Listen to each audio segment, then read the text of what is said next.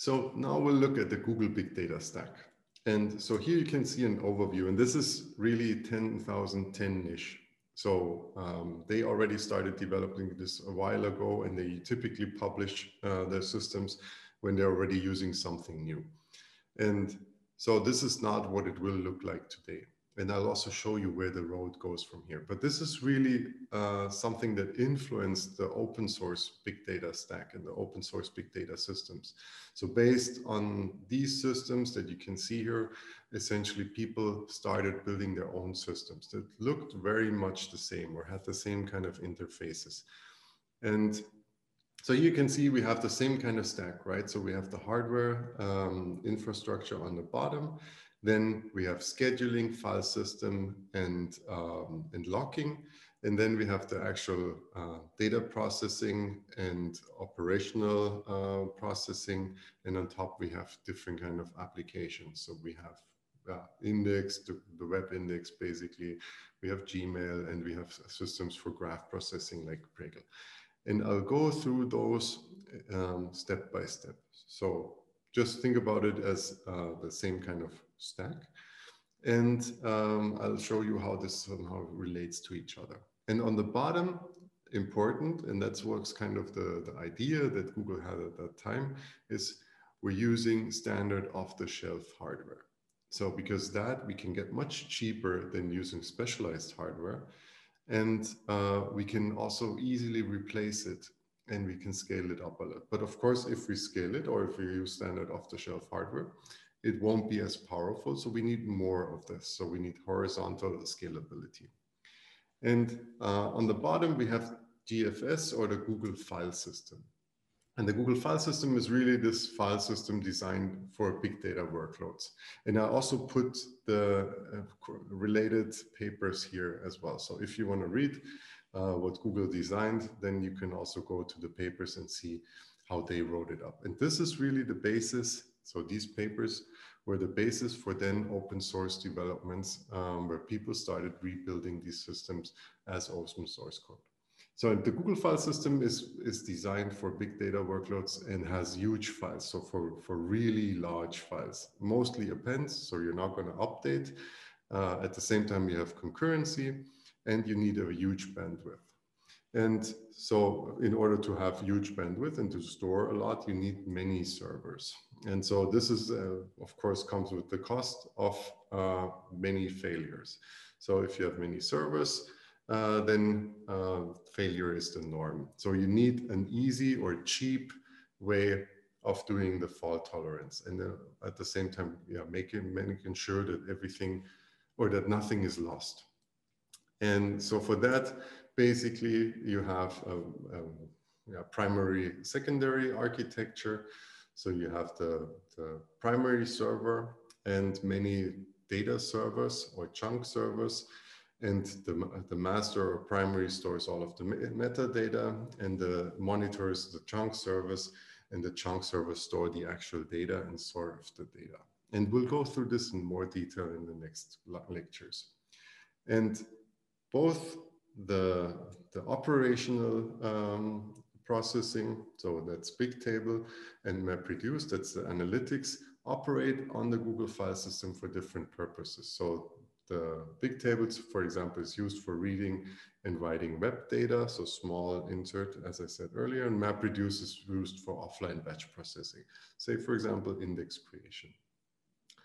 And the Google File System really provides this common persistent storage layer for all of this. And I already said, on top of that, we have this analytical offline processing, and that's MapReduce. And MapReduce has two aspects. So on the one hand, it's a programming model. And this comes from classical parallel programming or functional programming, where you have these two kinds of functions, where the map function is something that you can apply, like it's a higher order function. You can apply a function to many individual data items, and the reduce function will aggregate the information later on, or the individual data items into, let's say aggregates in this case.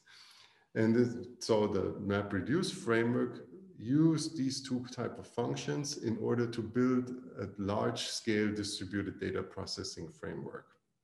So the framework itself has a very simple parallelization model. So by just using side effect-free functions that you can apply on many data sets or large data sets using these map and reduce functions, you can easily parallelize everything. And you can see here, again, we have this primary secondary model where the primary will just basically distribute the data or distribute the information, what data which secondary has to process.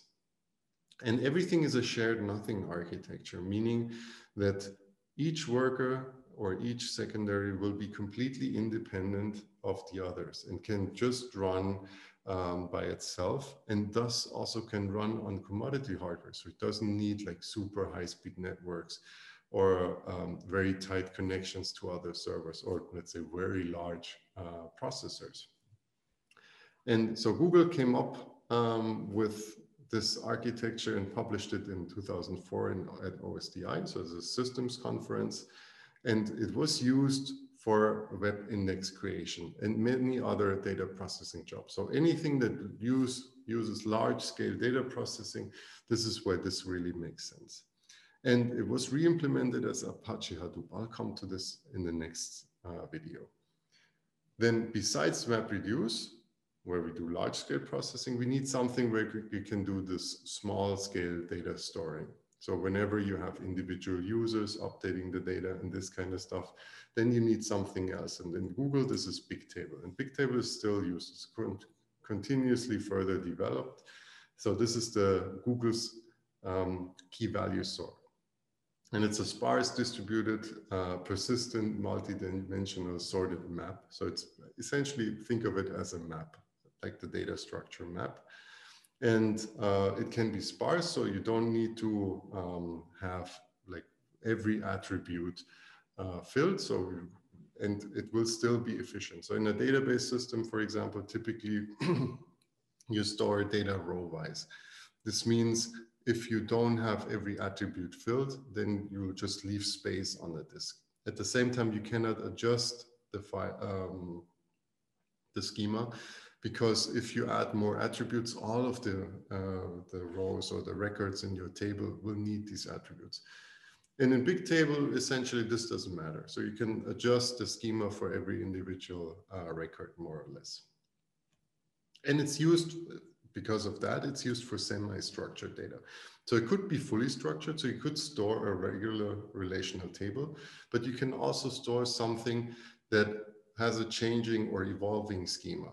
So something like a URL, some kind of user data. So your user data might have your name, your address, your whatever, and then you come up with more attributes that you want to store. So think about your telephone book or address book.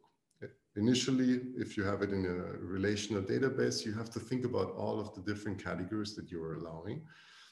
And in Bigtable, for example, you can add more. So you could say, well, this is a friend of mine as an attribute, or this is, I don't know, like a special anniversary that I also want to have in my address book.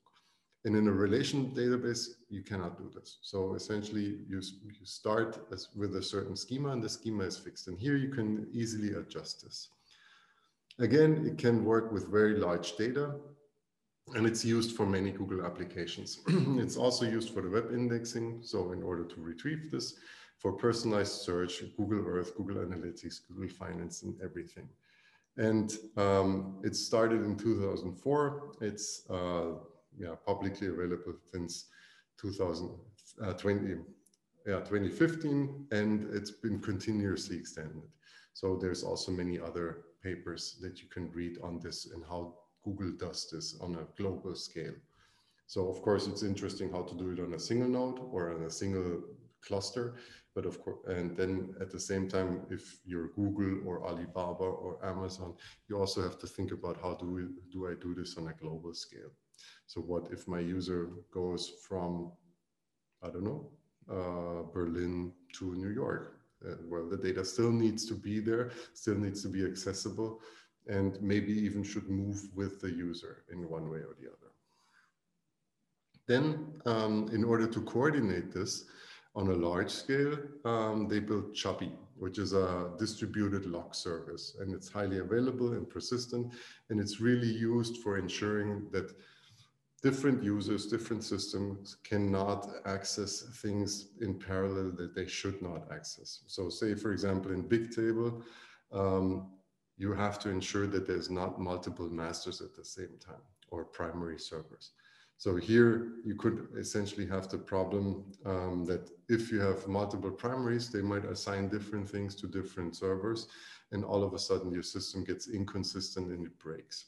And the same is true for many other things. So yeah, say for example, the schema, if you store in your primary or on your Chubby, for example, the schema location, this needs to be safe. So this should not be like written twice or three times, because otherwise, or by different systems, because otherwise all of a sudden this diverges. The system gets into an inconsistent state, and it will be very hard to get it back into a regular state if all of a sudden many users start changing everything. And so there's Chubby, which basically ensures that many users or many systems that try to access some critical thing, some critical resource at the same time, that only one can then actually change.Maybe multiple can read, but the changes will be in one way linearized. So only the one change that you actually want to have will be safe or will be processed. And this is done in a directory fashion, so it looks like a file system essentially, but it has very small files. So you cannot store large amounts of data. And the files then actually serve as logs. So one process, one server, one application accesses one of these files and makes sure that nobody else can then access this at the same time. And here we might, for example, store the master or primary node for our Bigtable installation. And any kind of reads and writes are atomic in here. And Chubby actually uses five-fold replication in order to ensure that nothing is lost during processing. So this means essentially there will be 5 individual nodes which all contain the same data. And within Chubby, of course, there then also needs to be coordination so that the data is always stored in a consistent manner across the 5 nodes. And then if one of them breaks, you can still continue. So in order to do other types of processing, we also have Pregel. Pregel is a graph processing framework and uses an interesting vertex-centric approach. So essentially, for Pregel, a graph is always based on different vertices, and then you do the processing vertex by vertex. So this means essentially, for example, if you want to find your neighbors, so all of the people that you know, then you'll start with one vertex, and in the next step, you will do a computation on to find all the neighbors, all your neighbors. And then if you want to know the neighbors of your neighbors, you will basically do a next step that would again be the computation with another, the computation to find the next vertex that's one distance away. And of course, the same is true for all these web documents, etc. So this is organized in these super steps. And in the super step, essentially, you do a computation on each vertex, and then you do some message passing. So you exchange the information across vertices that you need, and then there's a barrier, and it will stop until all of the vertices have been processed, and then it can be done in parallel, essentially, and the data can be exchanged. We'll hear about this in the graph processing in more detail. And then essentially, at some point, the vertices vote to halt. So they say, okay, our processing is done if you have an iterative algorithm. Or you say, oh, I only want to do 20 super steps, something like that. And interestingly, this is not based on MapReduce, but it's a separately implemented framework. But we'll see there's a similar version or something similar in the open source world that is actually based on the open source version of MapReduce. And then Another thing that we have is Borg. So this is the cluster manager. So this is here when I talked about the scheduling. This is what Borg essentially does. And it manages clusters in individual cells. And these are then called Borglets. And in these cells, you have tens of thousands of, or 10,000 machines. And in those, then you actually run individual jobs. So the idea is that, say, for example, you want to create a new web index, so you need to process a lot of data. Now you somehow have to distribute this across different nodes. So you're reserving a number of nodes, and Borg will then give you these nodes within one of the cells. And in order to make this efficient, Borg differentiates between a production job and a non-production job. And the production job is something like Bigtable or Gmail. So this needs to have a certain amount of resources all the time. If Gmail or Bigtable all of a sudden gets super slow because, I don't know, some kind of web processing is going on, then the users will be unhappy and will go to Yahoo or I don't know, some other kind of company. And at the same time, you have these non-production jobs, and now it basically ensures that production jobs always have the required resources, while non-production jobs can also be stopped for some time or paused for some time. And in order to be efficient, it uses bin packing and shares some resources. So the idea is that you can basically see that how many nodes do we have in a cluster. So how many nodes do I need for this job? How many nodes do I use for this job? And then you somehow, or Borg rearranges this so that they're most tightly packed. And at the same time, each node essentially has the number of nodes, or not each node, each job has the number of nodes that it requires. And so this is a quick overview of the Google stack. And let's say the main,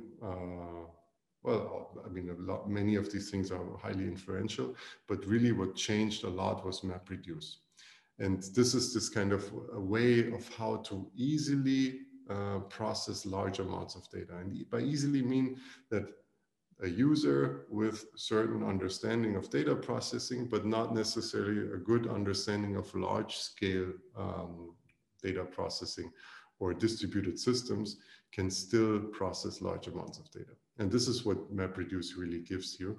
And this is why they started it, but since then they basically already changed a lot, and we can see here. So it started in 2003 approximately. Then there was an open source implementation, which is Hadoop. We'll talk about this in the next video. And then they essentially started with many different projects and many different iterations in order to make this faster. And let's say all around Kafka then, and so, I mean, I have to say that not all of them are actually Google systems that we have here. This is an image by Tyler Akidao, who's at Google, but you can see that there's more advanced functionality down the line.